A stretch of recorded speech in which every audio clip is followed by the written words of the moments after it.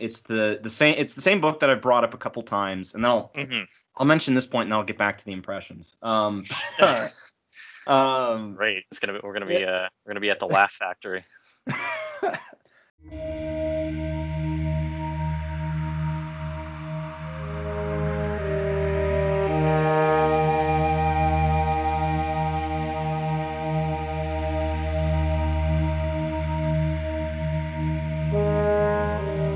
Yes, I wept. I wept at the complete lack of care for the human beings that are impacted by these decisions. I wept at an institution choosing a path of maximum volatility and minimum consideration for its own political convenience. And I wept at the complete lack of regard I often feel our party has to its most vulnerable and endangered members and communities. Because the death threats and dangerous vitriol we'd inevitably receive by rushing such a sensitive, charged, and under-considered vote weren't worth delaying it for even a few hours to help us do the work necessary to open a conversation of understanding. It certainly wasn't the first time people's well-being were tossed aside for political convenience, and sadly I do not believe it will be the last. To those I have disappointed, I am deeply sorry. To those who believe this reasoning is insufficient or cowardice, I understand. Hello, everyone. Welcome back to Mars on Life.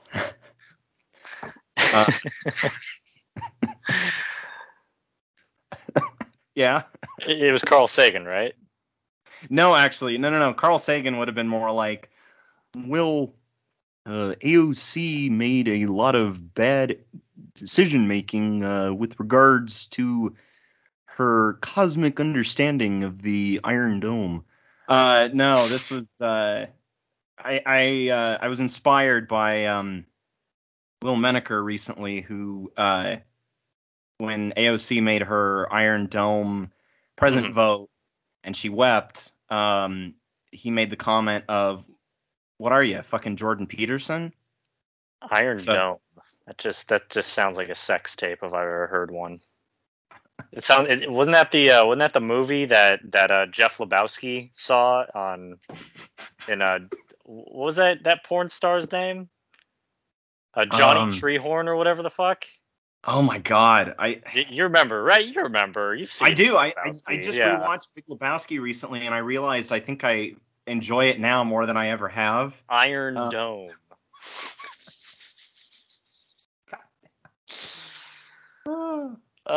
Well, that brightened my day. That definitely did. So last time, if memory serves me right, and it's been a long week, so you got to kind of forgive me, but last time we delved into the only thing I can remember is that we delved into certain impressions of political figures. I think we tackled like either Jordan Peterson or like Ben Shapiro, and then I don't know, I think Seinfeld was brought up. You're gonna have to keep me up to speed on what's happening. So throughout last week's show, I was doing my Ronald Reagan. Right. Okay. Yeah. Who I gotta say, I think it was after that I finished Reaganland.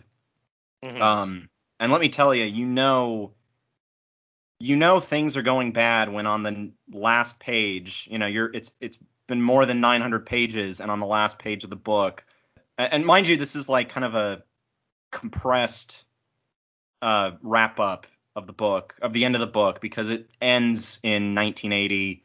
Right. The Republicans regain the Senate after several decades.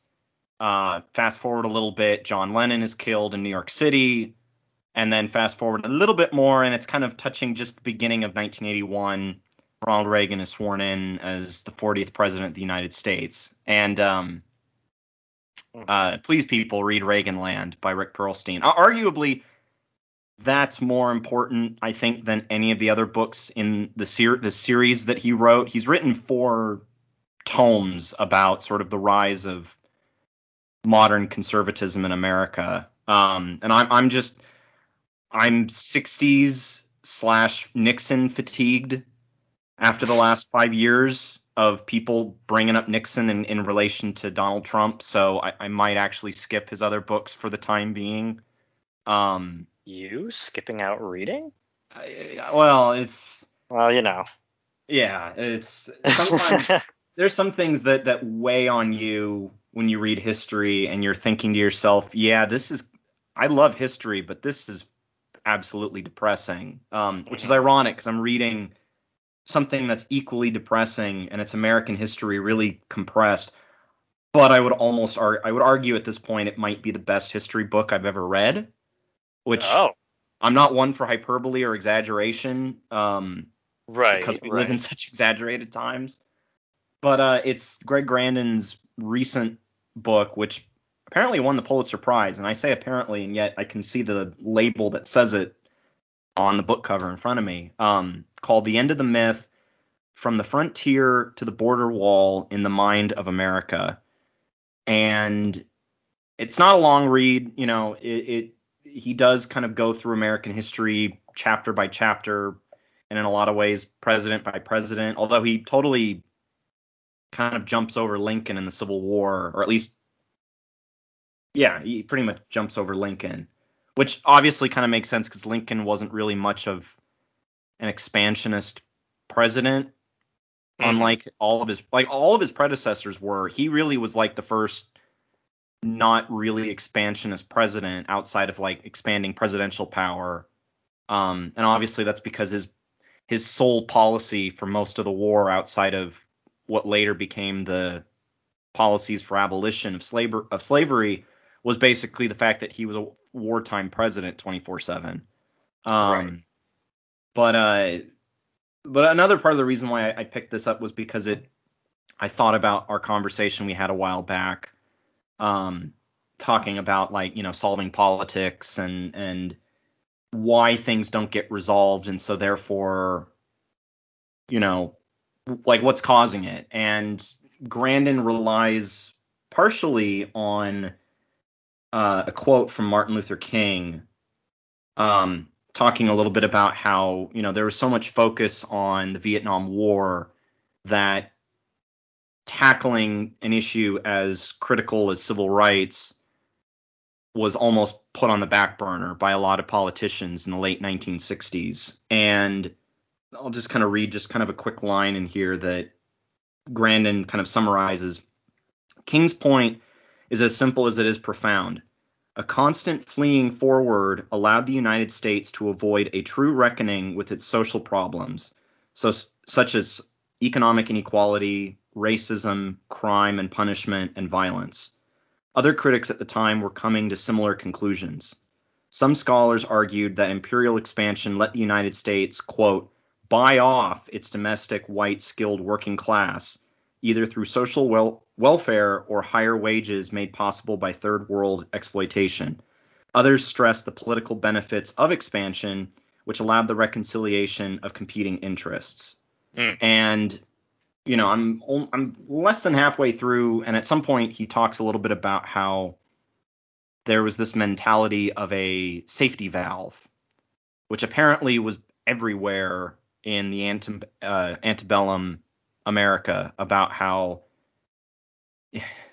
as I think there was an award ceremony in early 2020 that kind of touched on this, about white male rage with regards to movies like Joker, The Irishman, Marriage Story. And it's kind of like that, where you basically have all these people on the East Coast that are piling up on each other, and wages are going stagnant, the cost for rent is going up, the cost of just general goods like clothing, food, what have you, like it's all, prices are going up. And so the big escape for a lot of those people that would have probably, you probably would have had an American Revolution very much unlike the first one, and more akin to like a Russian or Mexican style revolution. But there was an excuse. There was a safety valve, which is, hey, instead of going communist on everybody, go west. Go kill some indigenous people and take some land, and look, you can be prosperous and not hurt your fellow white brethren. Mm-hmm. I mean, so far it's a phenomenal read, and the way he kind of compartmentalizes everything is very fluid and impactful. So The End of the Myth by Greg Grandin, highly recommend it, even though I'm not even halfway through. But anyway, back to what I was originally saying with impressions. We ended the show off then with Jordan Peterson and Slavoj Žižek. Good I stuff. remember that, right? Yeah. That was good stuff. And I like I said, I brought up Peterson once again just because of the parallel with the Iron Dome votes, which, to go back to another previous episode, I will say, and I'll be brief on this just because I don't want to make it a whole long big thing like we did with the whole tax the rich dress. Oh yeah, that. Yeah. Admittedly, I kind of spent the majority of my energy not defending, but more so arguing the stupidity of it to last me a couple of episodes. So, see, I got to get my step back. I've come around to realizing it is part of a bigger stupid picture. Mm-hmm. Because some commentary discourse, if you will, online with regards to this present vote has basically been, there's bigger and more real issues we can argue about, and this vote totally squashes the whole tax the rich dress. I'm actually going to go against the grain on that one and basically say, no, this is bad on its face and stupid, but it also has the same point, which is, the crying and the dress wearing. It's about politics at the end of the day. Right. It's not about doing a good thing. It's not about X, Y, or Z. It's just simply to gin up people. Disingenuous. Yeah. Yeah. And so I can safely say I'm very displeased and very, I think all across the board, it's bad. So, I won't say I'm completely out of, she's got a lot of reflection she needs to do. I'll put it that way. And obviously I made the comment before that, who the hell am I? I'm not the one in Congress. Oh, right. Well, but then again, it's like, mm-hmm. I guess by contrast, the people in Congress, it's like, well, you could say who the hell are they, but you'd be chastised for saying that because it's like, well, don't you know who they are? And it's like, of course we know who they are, but it's like, now they're using their platform for something, preachy and proselytizing. So yeah, are they really using their platform to the fullest extent? And that was sort of my point, where it's like you have this giant network. People know who you are, and it's sort of the issue I have with idolizing celebrities or famous individuals, like in sort of this celebrity fashion. Like, they're not celebrities, they're just household names that people want to, proclaim that they're so great because they have all this big of a following, whether it be in politics or entertainment or whatnot. I think with this in particular, because I made the comment again about, I can stand on my own personal soapbox and, have my own views on things, like, for example, what does the term progressive mean? Mm-hmm. And, I can make a decision not only objectively, but also as a matter of principle.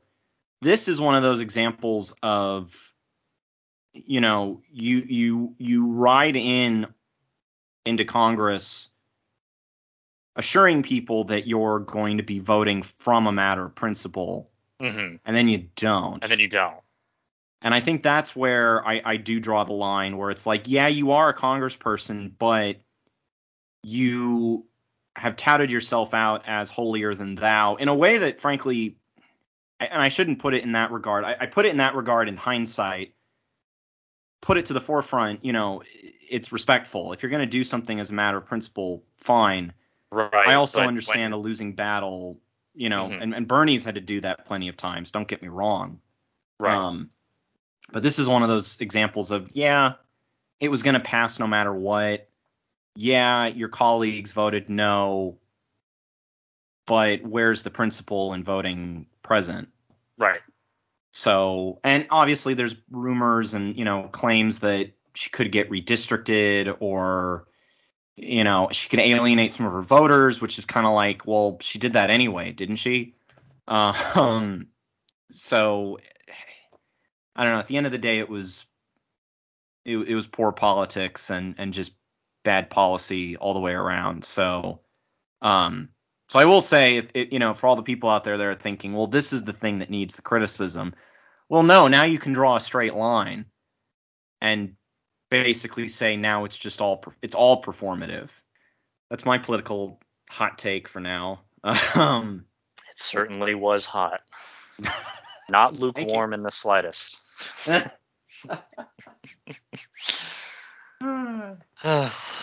Well,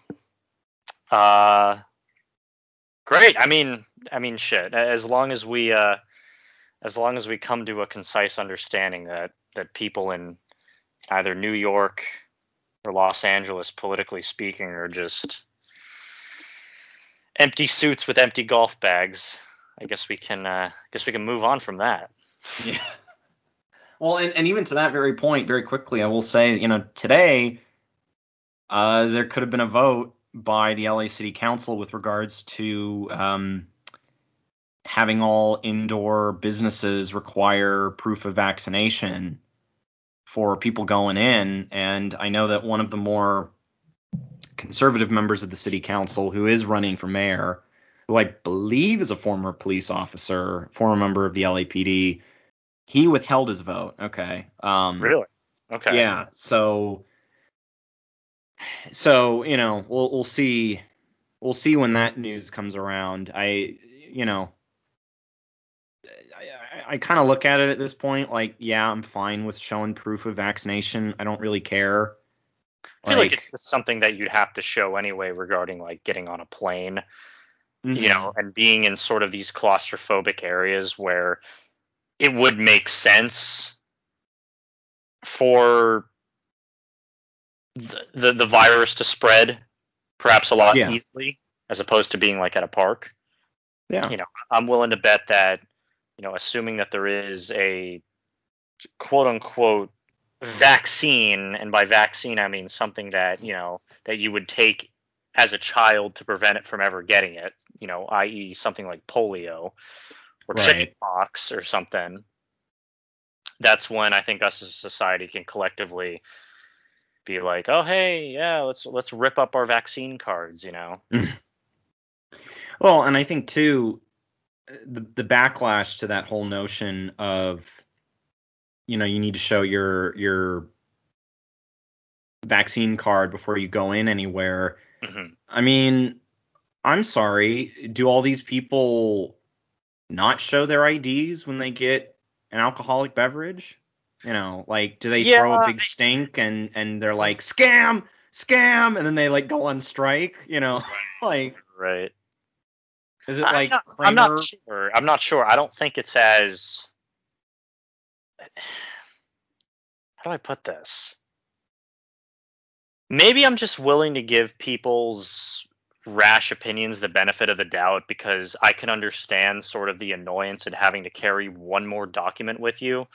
Mm-hmm. And considering it's just inconvenient enough that it doesn't fit in a wallet. Yeah, I was going to mention that. I can kind of understand that. It's not so much like a license so much as it is like an insurance card. Yeah. Like it's something that you wouldn't think to carry on your person ever. And the fact that you have to, it's more of an annoyance. And if we're arguing strictly off that point, I'm like, look, dude, it's hard enough keeping track of your phone, wallet, and keys. I've lost them several times. the other kind of gross frustration when it comes to the vaccine cards is the fact that, outside of the fact that there was no sense of preparedness with regards to actually fitting them in a wallet, they also look damn near identical to vaccine cards from like 50, 60 years ago. Right. Which,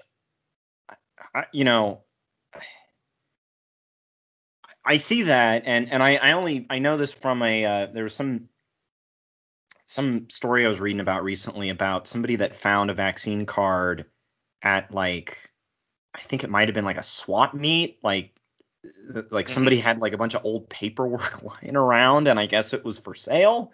I don't know. That's interesting. And there was a vaccine card in there, and I'm blanking on what the ailment was that the person got a vaccine for, but the card looked damn near close to what we've had getting our COVID vaccines. And it's just like, yeah, this tells me that we weren't really paying attention, or at the very least, like, and obviously, like, we talked about it before, and we've heard it before about, the United States was never ever going to be prepared for a pandemic. Yeah, it doesn't fit in the wallet. I find that to be kind of frustrating, but again, it seems like such a nuanced reason too, where it's like, really, you're going to be arguing about this? Yeah. So, but hey, it's whatever, But we do have some good news that I wanted to kind of throw your way, just because I know we've talked about the show on and off, and we've sort of repeated some of the same talking points about it. Russell T Davies, the writer and former showrunner of Doctor Who from the start of the revival up until I think about 5 going on 6 years after, he is coming back, and he's going to be taking over after this next season. And apparently he'll be taking over just in time for the 60th anniversary of the show. Wow. Now, obviously, I know for you, it's been a minute since you've caught up with the show. Yeah, I'm a little bit rusty on my Doctor Who lore. I guess for a bit of background, I started with Eccleston. Yeah, boy. At this point in time is still my favorite Doctor, both in personality, execution, and otherwise show direction. Do I feel bad that he got the shaft? Absolutely, because his quarrels with I think it was the show's creator at the time, right? Well, it was with Russell T Davies, yeah. Oh, right, okay. Yeah, so I started with Eccleston, and then I decided that I was going to be that kid who watched Doctor Who and decided to go all the way back to Hartnell. Found out that it was pretty unwatchable, and I'm not saying for sake of, plot or dialogue or what have you, but there was a reason why the people who watched Doctor Who around me suggested that I start with Eccleston. I can definitely tell that it was more akin to UK humor, and in jokes than I probably would have had the time or energy to stomach. I get it. It's sort of similar to how, The Office UK versus the American Office. They're two different shows for two different sets of people. Like, I get it. Yeah. But Eccleston is what I started with, and then I got bored with Tennant, and then I got disgusted by Smith, and then Capaldi, and that was solely because of the fan base at the time, because you would end up having people who thought that they were hot shit because they knew all these different factoids, and it's like, I just want to watch a TV show. Yeah. And now you ruin this for me. I'm not one to say that I'm the most important person in the world, but it's like, how do you expect me to be invested in a TV show and have my own opinion about it when A, those opinions are either ruined or spoiled, or B, completely sunk into the ground by other nerds who are just like, it's pronounced Dalek, Sebastian. I dated this girl in freshman year of high school. her friend, because I said Dalek, I mispronounced it. Right. And they like flipped the shit, and I'm just like, it's not that serious. It's really not. That's when you should have turned around and been like, excuse me, Hermione, it's Leviosa, not really. Leviosa. Just to stick it. Just to stick it. And that was actually the reason why I never really showed any interest in Harry Potter after 3. Oh wow! Even though Goblet of Fire was pretty great. But, yeah, that's my favorite. Yeah. My favorite, it will always be Philosopher's Stone, as it should be called. It's the same thing. Even I'll put it this way: it's my favorite. The 4th one's my favorite book. The 3rd movie, I don't know. Third movie's all right. I would say for me, it goes number 1, number 2, and then everything else you can rank them however you want. I mean, I know Half-Blood Prince was a tragedy. I guess compared to the other ones. I mean, like, a good movie on its own, but it was a horrible movie in comparison to I thought Order of Phoenix was boring. The older I get, those last 4 movies just get too blend together.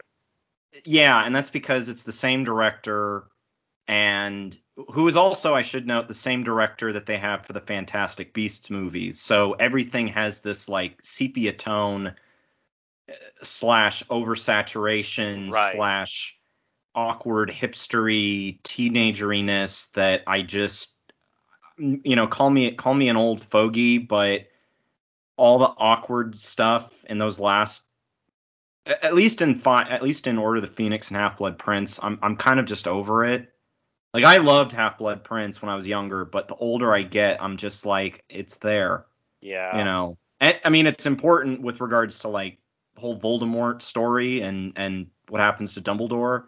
I think the charm, I will say that the charm of, I think, 1 and 2 has never really left it, and it's not because of the fact that everyone is young, starting their career, but it's the fact that it's like you come to sort of appreciate the little things and the twists and turns and like how it shapes the world around it. And it's like, I'm not trying to make this sound like a Harry Potter episode, but it's one of those things where I've gotten to countless like theories and like actual, what's the word? Like I've learned more about literary devices reading Harry Potter than I think I have from any other book, excluding satire, because Harry Potter isn't satire, it's fiction.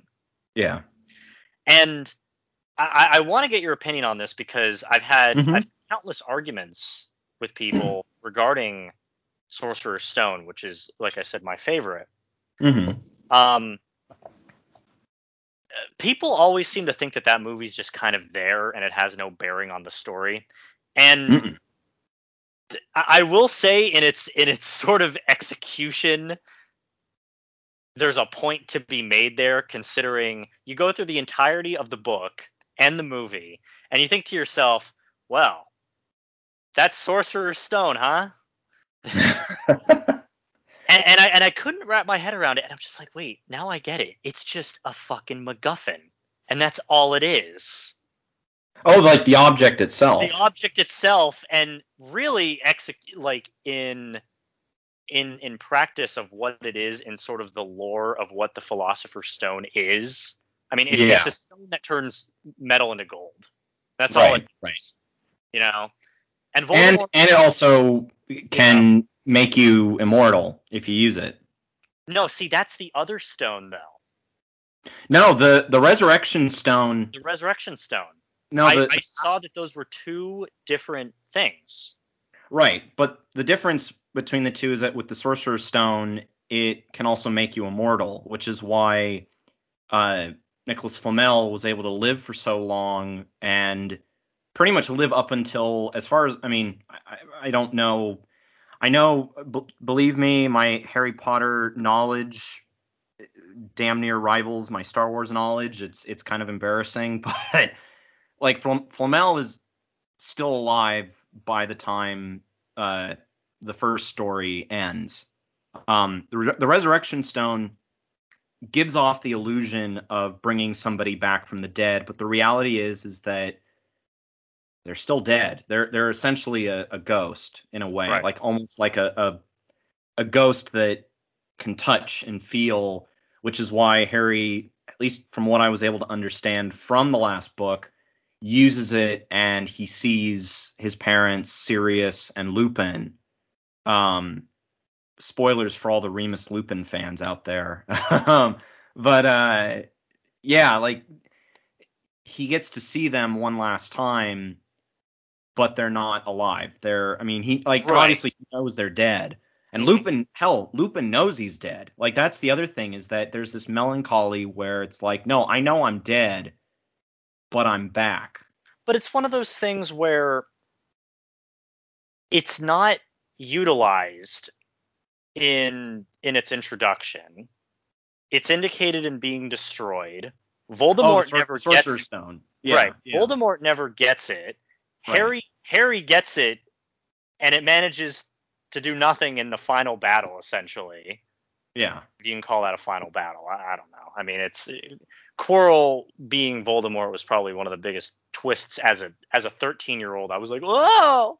Yeah. It was the whole time. I thought that was. Trust me, to this day, I still think the Lego cool. And the Lego minifigure. It was like, whoa, Oh yeah. So it was one of those things that I just racked around with so many years. I'm just like, okay. The Sword of Gryffindor at least came back. Okay. Yeah. Like, sake. It took a while. Yeah. But it's like, oh, the stone is destroyed. I'm like, okay, so we just spent the entirety of the movie doing what exactly with it? And if you really want to get technical, it didn't do mystically what it was supposed to do. It didn't turn anything into gold.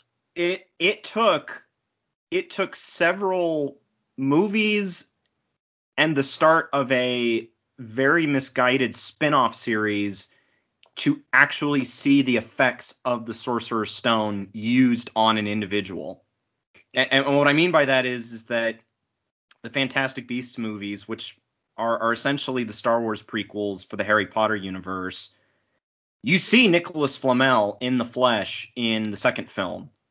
And he looks bad. Honestly, the makeup is worse than what they put on Palpatine in Revenge of the Sith. And all you see is just this really old guy, and they don't really explain. And obviously, they're going off of the Red Letter Media mantra of, hey, remember this? Remember this thing you like? And so it's like, you watch it and if you're a Harry Potter fan, you know who Nicholas Flamel is. And of course, at some point in the movie, he has to like open up his safe to get something. And oh, look, there's this red ring pop looking thing. Yeah. and nothing is said about it because, hey, remember berries? Yeah, remember that. And it's sort of, that is what I've got from the entirety of that object. It's remember that, you know? Like, I mean, here's the thing. It is a MacGuffin. It doesn't play that severe of a role in the first. And here's the thing. And this is where we've talked about it before with regards to the Star Wars sequel trilogy about, planning this shit out. And obviously, I think J.K. Rowling did have just about, okay, maybe not everything planned out, but most of the story planned out for the 7 books. But there is this feeling in the very beginning that she's relying on stuff that is kind of pre-established. At least within the first few books, there's little things she but that she cherry picks here and there that are in actual mythology. Like the Sorcerer's Stone. I'm pretty sure Nicholas Flamel was an actual person, by the way. Hippogriffs are a real thing in mythology. Obviously, you see a sphinx in the 4th book. Oh, gee, I wonder what that is. I wonder where I can see a sphinx. But I don't know. It's kind of you do make a good point. Like, it doesn't play that much of a role, but it makes me wonder whether or not the whole Horcrux thing was already developed, because Voldemort had a Horcrux that he could have used to come back through, i.e. his diary, which of course is the whole point of the second story for all the listeners out there that have not seen or read Harry Potter the Chamber of Secrets. Chamber of Secrets was pretty good too. Oh yeah. I mean, but I think with the Sorcerer's Stone, it's kind of like the story, not the object itself. Like, I think I still give it a lot of credit, because at the end of the day, it is meant to be this start to showing you this brand new world and explaining as much as it can without completely alienating the audience and going into overdrive with the magical creatures and wizard history. Hell, the history of Hogwarts is pretty much not mentioned at all in that first story. Like, it's giving you a lot, but giving you a taste of what's to come. And I don't know, to me, the first two movies, there's still a lot of moments where the dialogue is a little. I've started paying more attention to it as of late. My parents and my sister love the Harry Potter films, so I've seen those movies way too many times in quarantine. More than I've seen the Star Wars films, I may add. There's some moments where it's a little janky and you're kind of thinking to yourself, oh yeah, that's right, that's because these movies were made by an American. Whereas, like Prisoner of Azkaban, there's something more.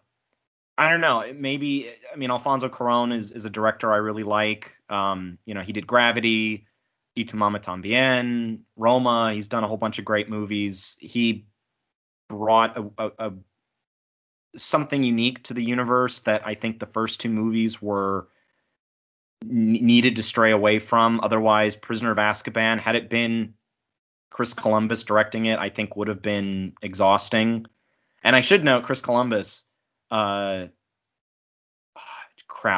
forgetting, he's done other big movies. The big movie of his that I love of his is Mrs. Doubtfire, obviously. I could name more, but I'm blanking, and also I got to get back to Doctor Who.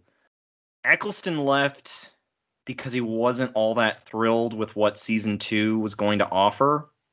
He didn't like that the show was going to go in a little bit more of a campy direction, and it was already kind of campy in that first season, but he just didn't want to go any further with it. And it's weird, he's doing audiobooks for the BBC now for Doctor Who, as coming back as the Ninth Doctor and having adventures and whatnot. But he still doesn't feel fine about coming back for the 60th. Yeah, he didn't even come back for the 50th, did he? No, they had to put some stand-in. Well, they basically did two things. One, he said he wasn't going to come back, so in incorporating him into the story with all the other Doctors, they just took footage from one of his episodes that was used in an episode of his, so it kind of feels a little weird that he repeats himself at another point in his timeline. But also, because he decided not to come back, that was when Stephen Moffat decided to bring in John Hurt to play the War Doctor. This doctor that, right, basically the one that ended the Time War that all the other Doctors are trying to forget. And also because Moffat had this idea that the Doctor that they used for the Fox TV movie, which is canon, the idea was, he couldn't destroy Gallifrey and wipe out the Daleks. That wasn't his personality, which, okay, fair, I guess. Cool. But not only that, Capaldi has made it sound like he's not all too keen about coming back for the 60th, which surprised me a little bit. But at the same time, let's face it, typically when it comes to multi-Doctor specials, and I'll just make this point brief because multi-Doctor specials are something I could talk about forever. Because let me tell you, I was building up for the 50th. I went back and watched some of the other anniversary specials, and the first one was pretty great, even though the first Doctor was barely in it. Mm-hmm. And by that point, they only had 3 Doctors, so there you go.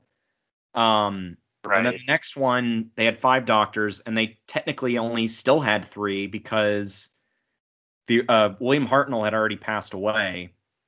So they had somebody else to play the first Doctor, and Tom Baker wouldn't come back to play the 4th. So for the 50th? No, for the oh god. I was gonna say he came back for the 50th. Yeah, he came back for the 50th. He didn't come back for the 20th anniversary special. Hmm. And he had already left the show by that point. He was done. Yeah. Oh god, what was the actor's name? I don't. It's not Pete Davidson. That's the schmuck from Saturday Night Live. No, it's the second Doctor, right? No, the 5th Doctor. He was. Oh, okay. That was something Davidson, though, right? Yeah. Let me see. Hold on. I'm looking it up too because it's gonna drive me nuts for the rest of the show. Peter Davidson. Peter. Okay. All right, you were right. Close enough.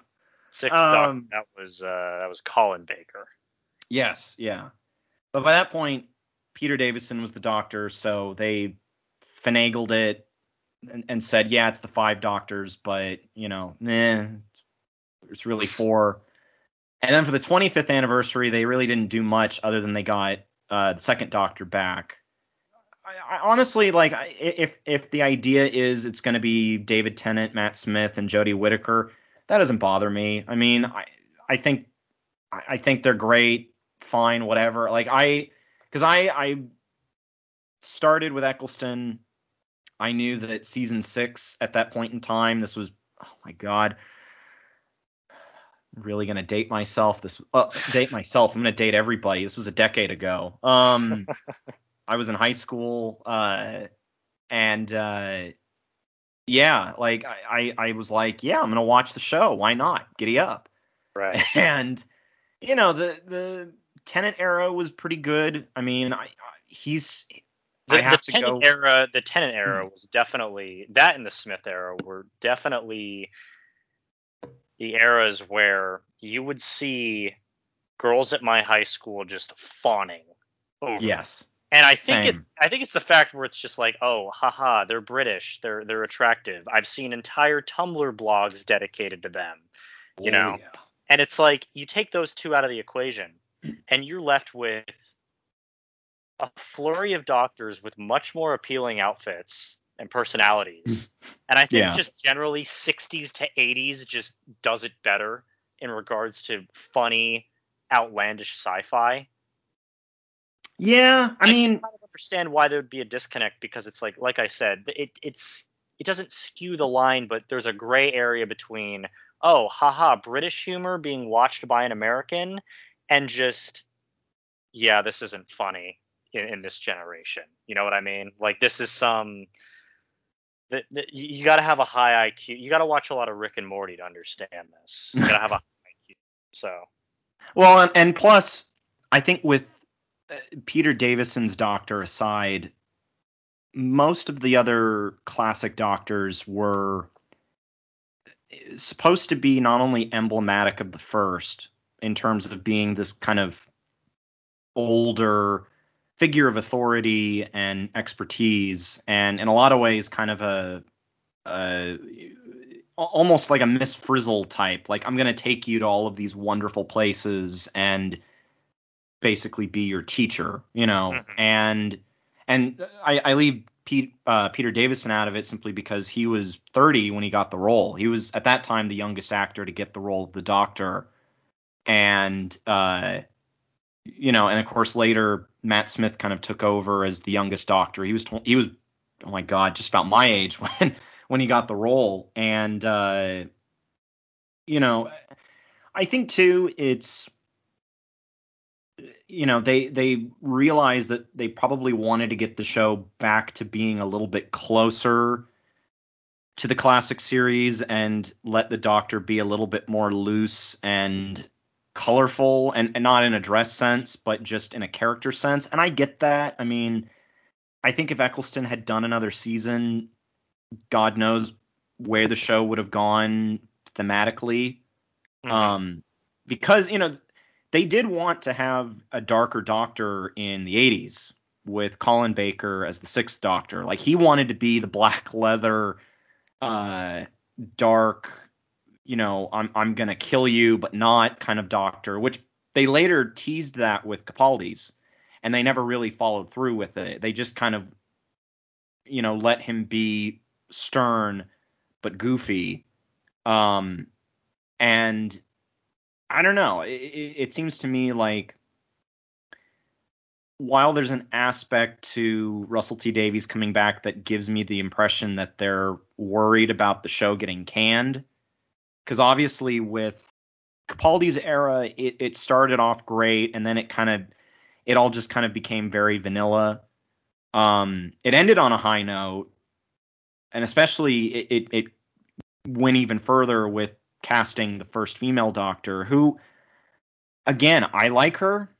I think she's phenomenal. I think she brings a lot of life to the show that it really hasn't had, even with Smith and Tennant. Like, it's in a lot of ways it's reminiscent of some of the classic Doctors that were a little bit more pacifist, I guess you could say, and less sexually charged, because let's face it, with Tennant and Smith, the idea was, let's have the Doctor be this 900-year-old guy who knows everything, and he's kind of like your favorite teacher, but you also want to bang him. And it's and I'm sure Billy Piper being there didn't help matters much. Right. And to be fair, like, starting with the Eighth Doctor, that started the whole trend of the companion and the Doctor smooching, snogging, if you will. Her first season was good. It went places, let me tell you, and I don't just mean time and space. One of the episodes in that season about Rosa Parks, I would argue, might be one of the best episodes they've done in the revival period. But everything else has kind of been like, They brought the Master back, and then they completely shat on, like, the history of the show, Rise of Skywalker style. So, They had more of a sense of humor with it. What do you mean, like the like they retcon, or? Well, they knew that what they were doing was sort of like a parody. Oh no, it was more like, I'll put it this way: the whimsy of the Moffat era is gone. The Stephen Moffat run, like the stuff that I liked with season 5, because Tennant's my favorite, but Matt Smith's first season is my favorite season of the show, just because there is this whimsical element that is kind of refreshing.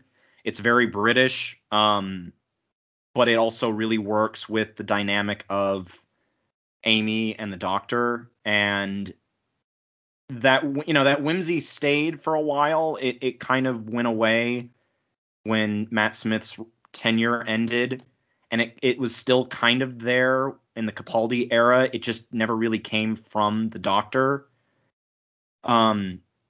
The Whittaker run has had no whimsy whatsoever outside of her kind of dorkiness, which, again, it's quaint and I like it, but there's a lot of it that plays very serious, especially coming from the companions who play everything seriously, and it's kind of, it takes away a little bit of the magic of the show, like the shock and awe of traveling through time and space. It's not there anymore. And the retcon that they have with the last season, which I won't give it away just because it's so bad, and I don't even like that. I don't even like thinking about it.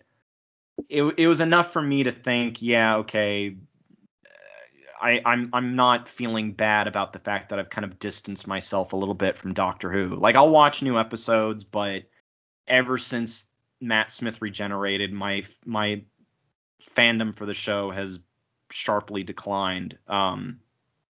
Right. And, at the end of the day, the other thing, too, is with the 60th, Jodie Whittaker won't be the Doctor anymore. So really, she'll be leaving the show. She's got one more season left, and it's going to be a short-ass season. partially, I think, thanks to COVID, and I think also because there's been a lot of issues with the current showrunner, Chris Chibnall, who he's previously written for the show since the show came back.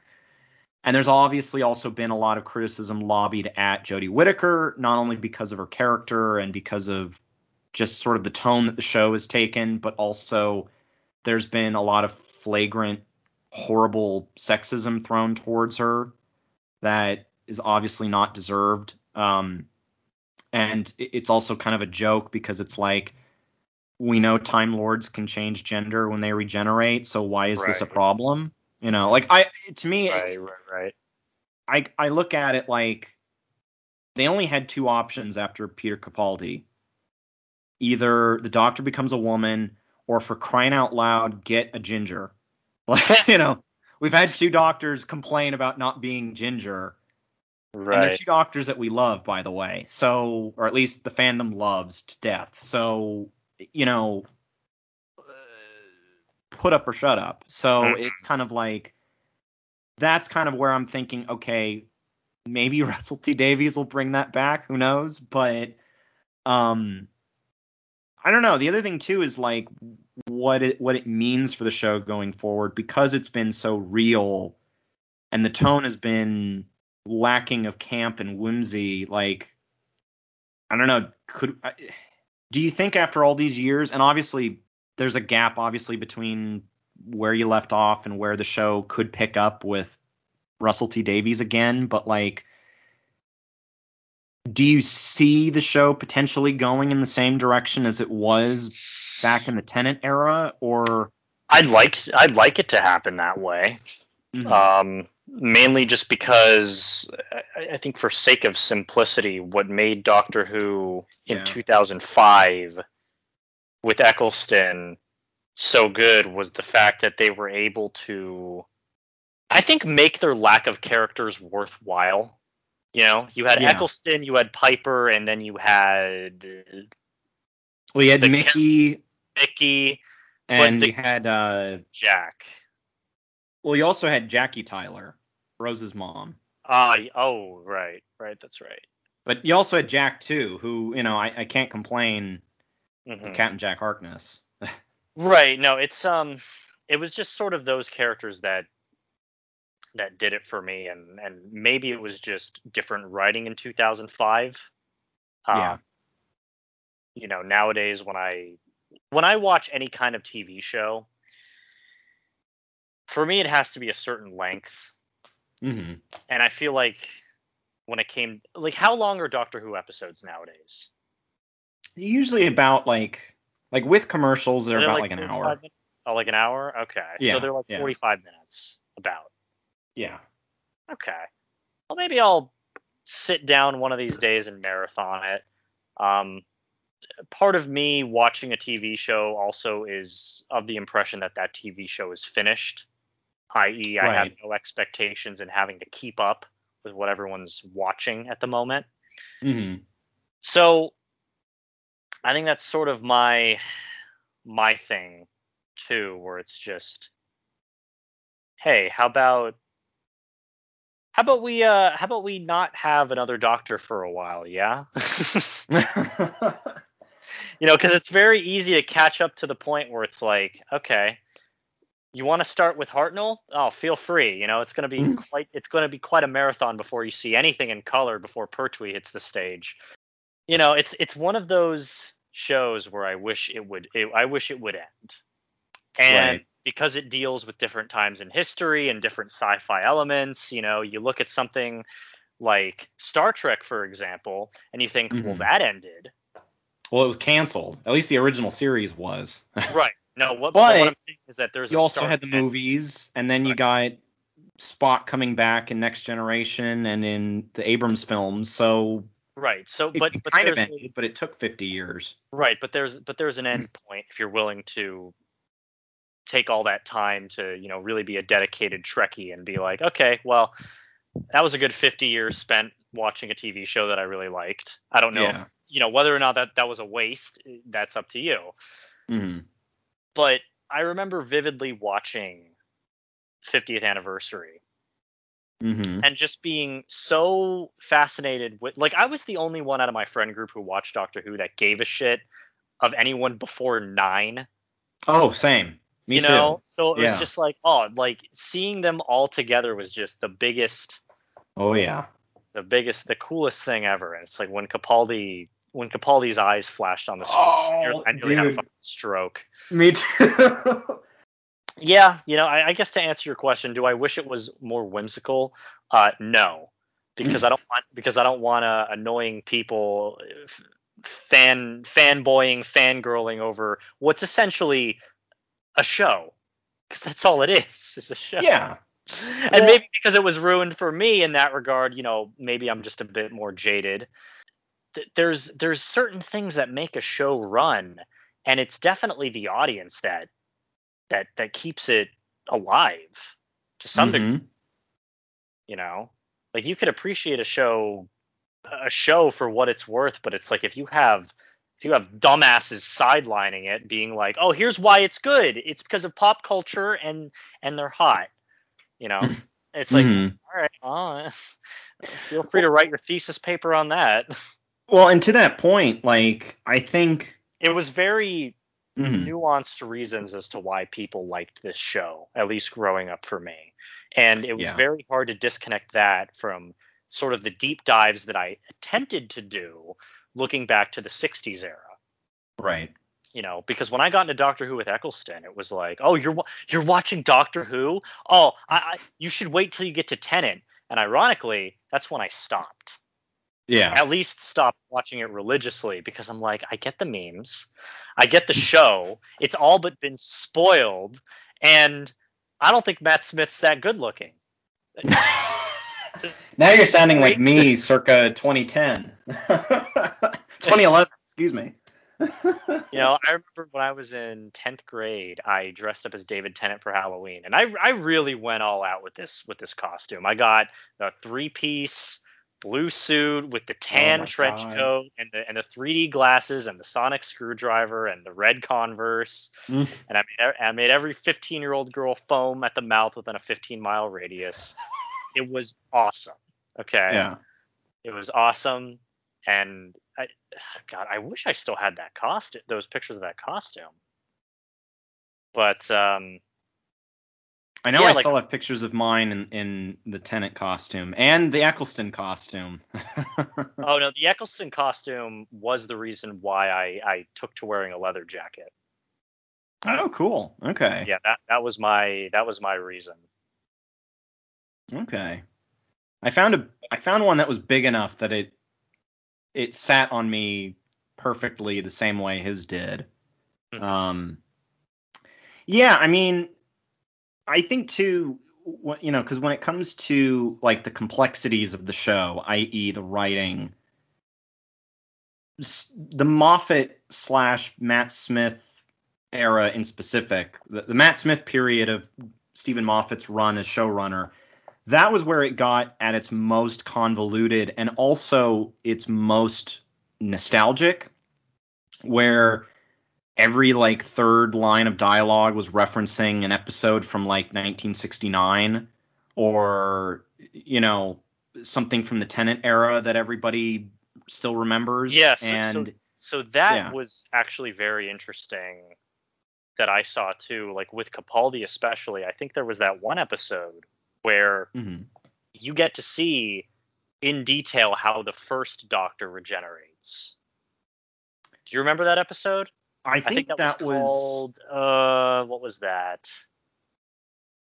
I think I know. Was that, you mean Capaldi's final episode?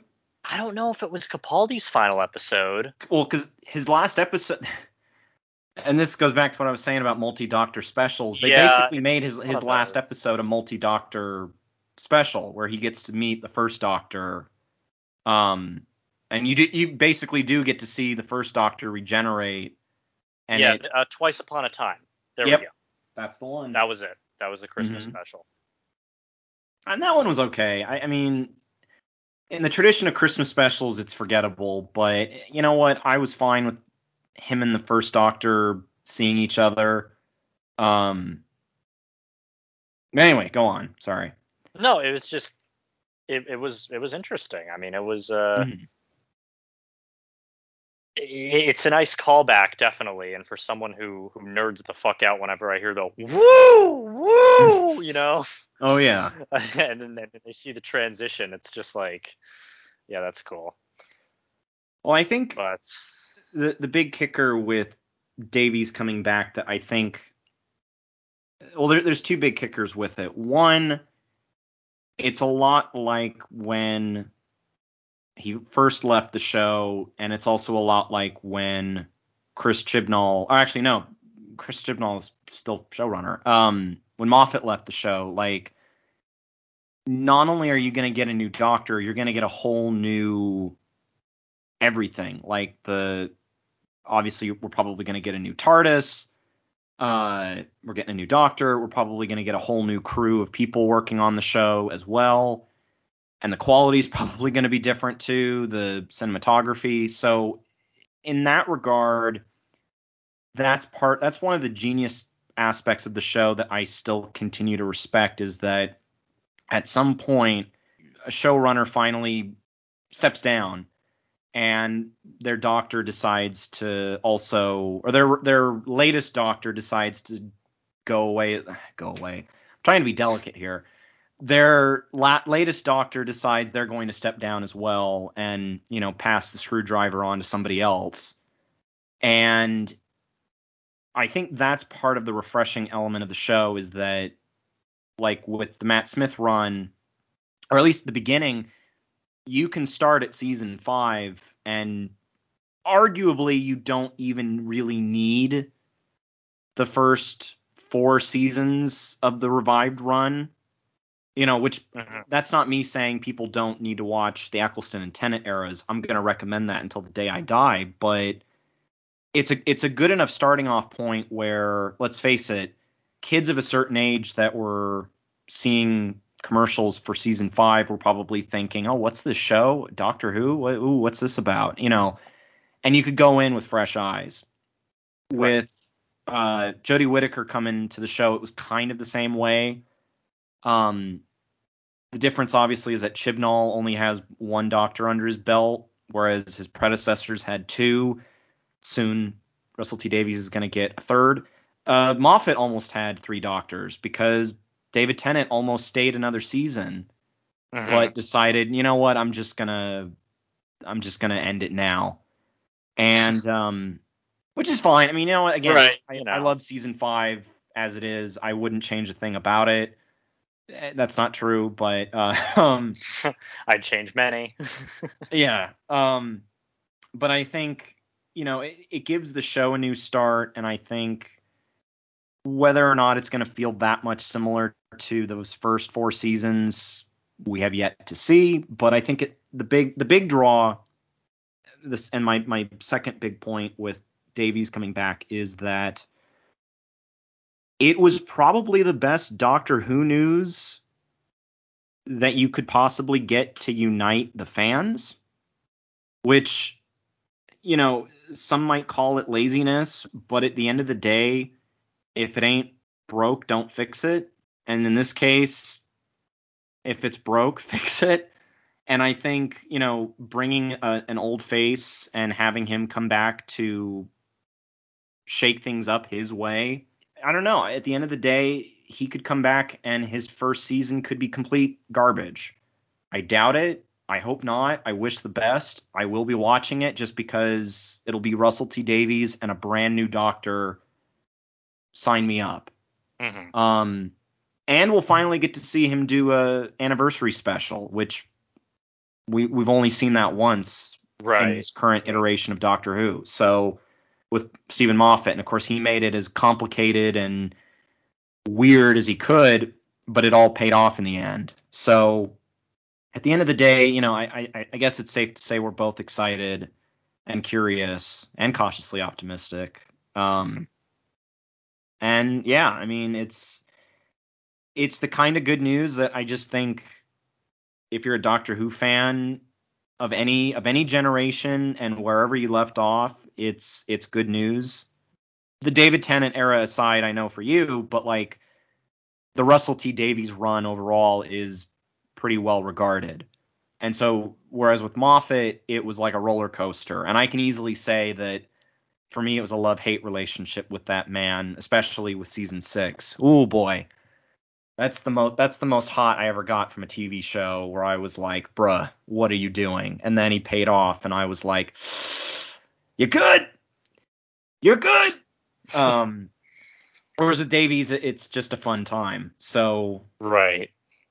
Yeah, who knows? I mean, hey, who knows? So, to borrow a line from the 50th from Tom Baker, but it's good news to look forward to, and it's going to be a homecoming, the likes of which we probably haven't seen for a while. So, fingers crossed. Oh, fingers crossed indeed, man. Well, there's only so much British entertainment that I can stomach. So, unless you have any final words. Alonzo, come on. American accent. Alonzo. Oh my God. Fantastic. Yeah. Take care, everybody. You've been listening to Mars on Life. Look up our show on Instagram and Twitter by searching @MarsOnLifeShow and give us a follow.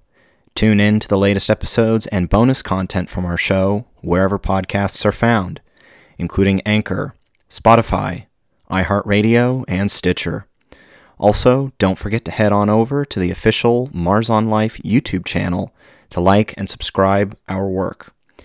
This show's artwork, Happy Mars, is by Zachary Urberick, while our intro and outro is Space Explorers by Kevin MacLeod. Once again, I am Ryan Mancini, and my co-host as always is Sebastian Shug. If you keep going, you'll make it to Mars.